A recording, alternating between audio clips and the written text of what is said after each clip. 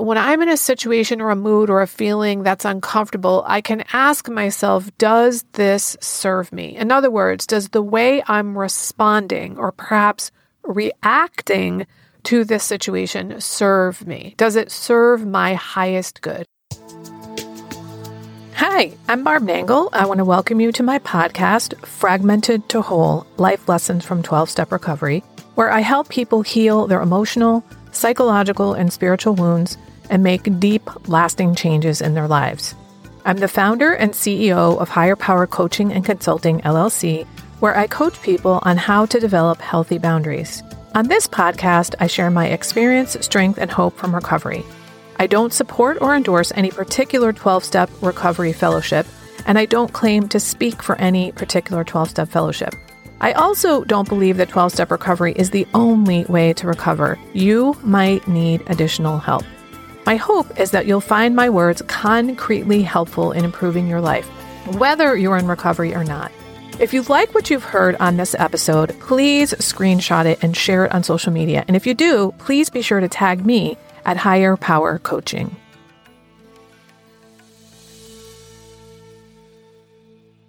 This is episode 201, Questions from Listeners, Responses from Barb, Part 1. Today's episode is something different in that I'm answering questions from listeners. In my celebration episode 200, I gave away 3 private coaching sessions to one lucky winner, which was Sarah. And the way that people could win was either to submit a question for me to answer on the episode, or they could sign up for my email list, which, by the way, if you're not already on it, you should be. I send out Friday fragments, which are short essays on topics very similar to this podcast. Now, some of the questions I got for episode 200 were things that seemed really appropriate for the interview with my podcast manager, but most of them were really questions about boundaries or about recovery in general. So I'm covering those here. That's what I'm going to do now. I'm going to go through the questions I got from listeners, and I'm going to break it up into at least 2, if not more, episodes so that I can keep them brief the way they usually are. Since last week's episode was so much longer than normal, I don't want to do that to you more than 1 week in a row. And I'm going to do my best to answer these questions. I want to thank everybody who contributed and participated in helping me celebrate this amazing milestone. And I am so excited to have achieved this. And I'm now working my way towards episode 300. All right, so here we go. First question is from Deb. She says, how to get out of yourself. You know, when something happens or doesn't, and you get a grudge or super sadness, and she put victim in parentheses. I know, thanks to you, how to recognize victim mode, but how do I get out of this shit? I suppose I should be happy I recognize it, so yay, but how to shake shit off is the question. And saying, it's not happening to me, it's just happening. Wow, I love that. I say it every day more than once. Thank you so much for this question, Deb. Yeah, when I learned that things were happening, that they were just happening, they weren't just happening to me and at me, that was a game changer. So the first thing that comes to mind for me, Deb, is that when I'm in a situation or a mood or a feeling that's uncomfortable, I can ask myself, does this serve me? In other words, does the way I'm responding or perhaps reacting to this situation serve me? Does it serve my highest good? And maybe you need a change of perspective if it's not serving you. And one of the ways I change my perspective the most frequently is through my nightly gratitude journaling practice. I will put a link in the show notes to my episode about gratitude. In case that's helpful, I talk about how I went through it. But when I do that, I am looking for things for which to be grateful, which means I dig back through my day, looking for different things. And there are some very obvious things for which to be grateful.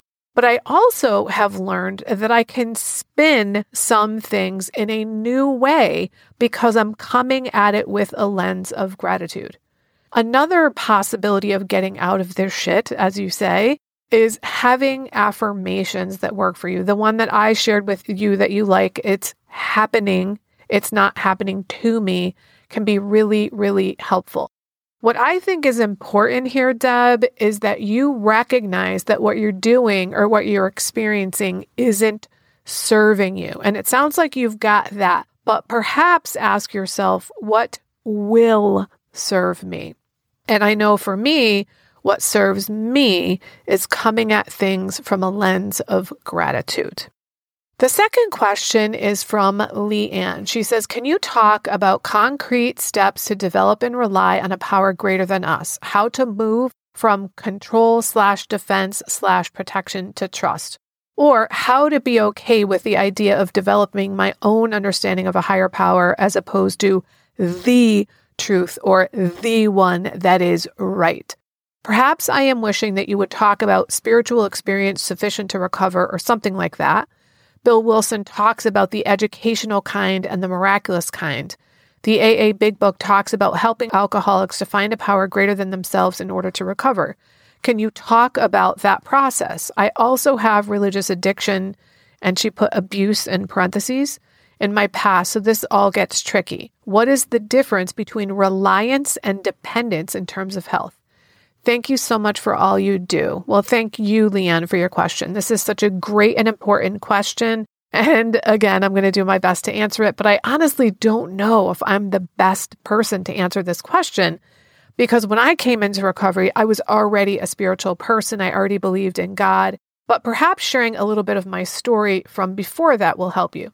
So I was an agnostic my entire life. I have an older brother who was a staunch atheist, and he was the most important influence on me in terms of anything having to do with God, religion, spirituality, etc. And I was like, nope, atheism does not work for me. There's something going on here. I don't know what it is, but the only models that I had for anything to do with God were religious models, and they just didn't make sense to me. I heard and saw a lot of hypocrisy.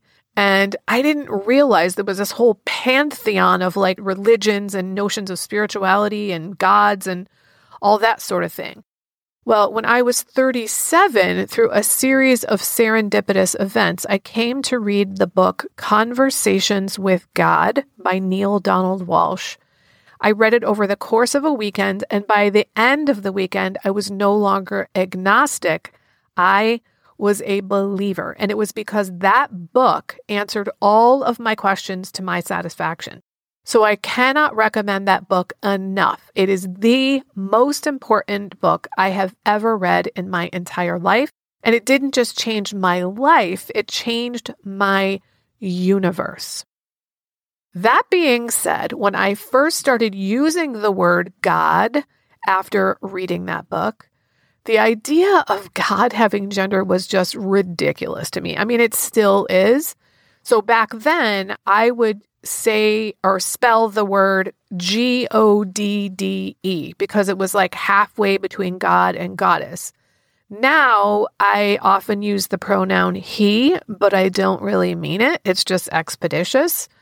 And I have let go of a lot of the hangups I had around words like church and God and spirituality that I used to when I first read that book.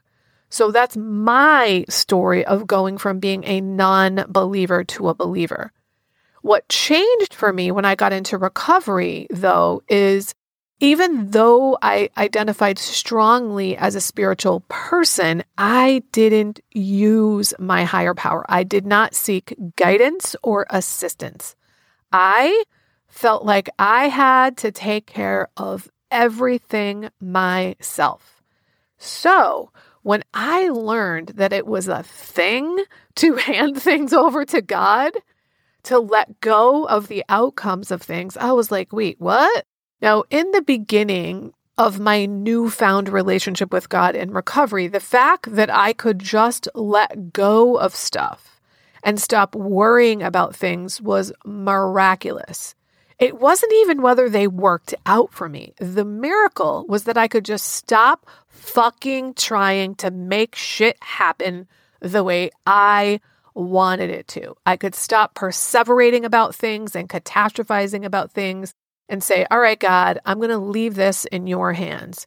And the release of tension for me was so fucking enormous and so important to me that in itself was a miracle. Now that showed me there's something here. And we're not even talking yet about what happened as a result of that in terms of outcomes. Right now, I'm just talking about what happened in my body and the fact that I was so much less stressed because I didn't have to be, quote, in charge of everything. Well, then when I started doing that, my life became easier in addition to me having less stress. My life just got easier and easier when I stopped fucking worrying and stopped trying to make shit happen and being controlling and all that sort of thing. And when I actually started asking God for guidance, that was a whole other level of miracle. I have so much evidence in my life now that my, quote, faith in God is no longer really faith, because my understanding of the word faith is that it's belief without evidence. Well, I have volumes of evidence now that when I turn my will and my life over to the care of God, then my life works way better. Because God has all of time and space from which to draw wisdom and experience. And I have my teeny tiny little 59-year-old Barb Nangle life on planet Earth. And then there's also my limited capacity to see beyond my own perspective in making decisions. So I would way rather tap into something greater than myself.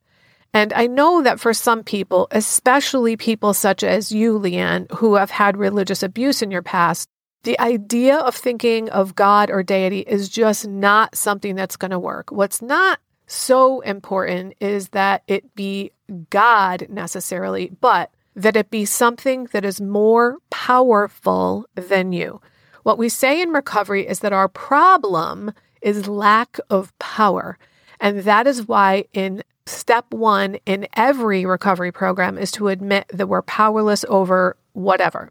Well, if your problem is lack of power, then what you need is some other source of power. And it would make sense that that source be a power that is something greater than you. Now, things that come to mind that are powers that are greater than you could be nature, universe, the force of gravity, the process of evolution, the ocean, the wind, just something that is more powerful than you, that you can say there is something more powerful than me and I can't handle this, so I'm going to let, the wind or the ocean handle it.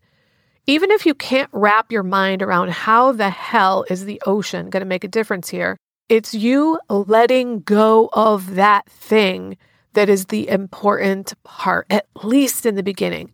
Now, you also asked the question about reliance and dependence, and I'm going to do my best to answer that. I can't help but think here of dependence as something unhealthy because of the context of recovery that we're talking about here. My core issue is codependence. So I was dependent on what other people thought of me. I know I needed them to believe that I was helpful or nice or whatever, and that was not healthy for me. But for me, relying on someone means knowing that I can count on them. I trust them because they've shown me repeatedly over time that I can put my trust in them, and that seems healthy to me. What occurs to me regarding relying or depending on a power greater than ourselves is the question of whether we have an outcome in mind. Let's say you really want a particular job and you don't get it and you think that God should have given it to you. You might feel like you can't trust God because God didn't give you the thing you wanted. But if you remember, God has the entire universe and all of eternity at its disposal. And so there are things you cannot see that God can see. And maybe you didn't get that job because there's another job down the line for you. Or maybe if you had gotten that job, you would have lost the love of your life or had your arm cut off. You can't know that. I'll use my own life as an example. When I got laid off from Yale University in 2017, I got 8 months of severance. And during that time, I could not find a job. And I ended up going on unemployment, and I still couldn't find a job when I was on unemployment. Well, it turns out that I needed to start my own business and this podcast and go on a 6-week solo road trip and meet my sweetheart. And none of that would have been possible for me to do those things had I gotten another job at Yale University. Now, at the time this was all happening, it sucked ass and I was at my wit's end and I was super upset, but I was also staying really close to my higher power because I knew from past experience something good is going to come out of this, but I had no idea how good those things would be. All right, we're going to go on to our third question. And actually, this is going to be the last question for this episode because I'm going a little long here. This one is from Vanessa. She says, "Hi, Barb. I love your authenticity and vulnerability. Congrats on your 200th episode. I am a 36-and-a-half-year-old mother to a grownish 19-year-old son, and I'm having a difficult time letting go of him as my baby. Yes, I was a teen mom.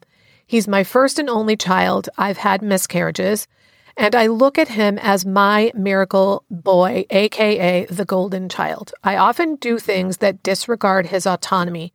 For instance, we live together and I find myself still going into his room looking for a t-shirt to wear, notice his room is messy, and start tidying it up for him. It's only after I leave his room that I realize I was wrong for invading his space.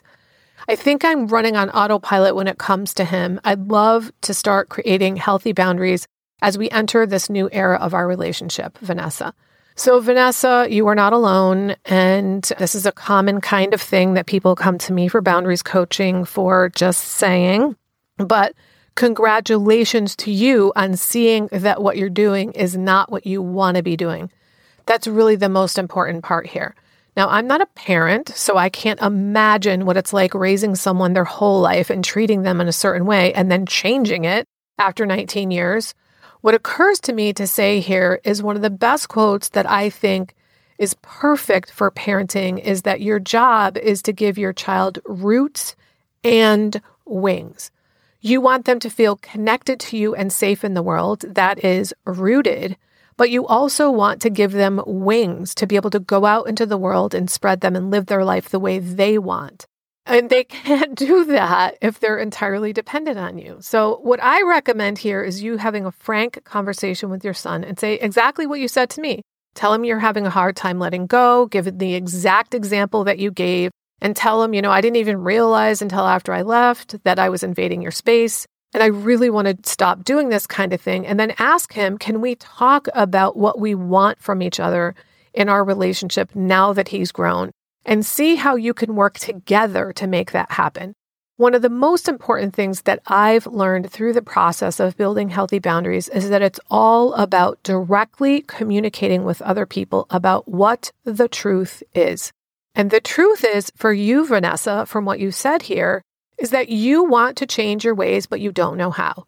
Getting his input for that and getting his feedback on that is going to make it a lot easier for you to figure out where is the line between being a supportive mom who's giving her son wings and in a way that works for both of you. So that's it for today. And I suspect there'll probably be 2 more episodes with the rest of the questions, but maybe I can fit them all in the next one. Thanks, and tune in again next week. If you're ready to finally have an enjoyable, relaxing summer doing things you really want to do, instead of always following other people's agendas, I have some openings for private clients right now. If you are really tired of saying yes to things you really don't want to do and being overly accommodating to others, this is for you. It's time to start accommodating yourself. Maybe you're dissatisfied with your relationships and overwhelmed with all kinds of difficult feelings because of your interactions with others. If you'd like to get your life in order before the summer hits, go to barbchat.net and sign up for a free 30-minute call with me about my private coaching so we can get started right away. That way, you'll be done by summer. This is for people who are finally ready to make deep, lasting changes in their relationship patterns, including their relationships with themselves, their partners, family, friends, and colleagues. Go to barbchat.net. If you like this podcast, and I'm guessing you did or you wouldn't still be listening, then you're gonna love the other things I have to offer. If you'd love pre-release podcast scripts and episodes before anyone else gets them, or if you'd love access to content from my private vault that I developed exclusively for my private clients, which is like having a work session with me without me actually being there, go to patreon.com/higherpowercoaching. There are 3 tiers ranging from as low as $4 up to $24 a month. You'll also love my weekly newsletter, Friday Fragments, which has content very similar to the podcast. You can check it out at fridayfragments.news. That's fridayfragments.news. Please like and subscribe to my podcast on your favorite podcast outlet. I'd also love it if you'd leave a review, which you can do either in the show notes or on Apple Podcasts. It really helps other people find my podcast so they can get the benefits you've gotten from listening. If someone came to mind when you listen to this particular episode, please share it with them. And my favorite place to hang out on social media is Instagram. I'm at Higher Power Coaching. Please DM me there. I'd love to hear what you got from this episode. I run group and private coaching programs on building healthy boundaries. Whether you need help with boundaries in your personal, professional, or romantic life, I can help. Head on over to barbchat.net, where you can hop onto my calendar for a free 30-minute Better Boundaries consultation. My ideal client is someone who is ripe for change. If that's you, I would love to work with you. My goal with all my work is to help you make lasting changes in your life like I've made deep, lasting changes in my life. Remember, it's never too late to recover. No one is beyond hope, and healing is possible. Thanks for listening.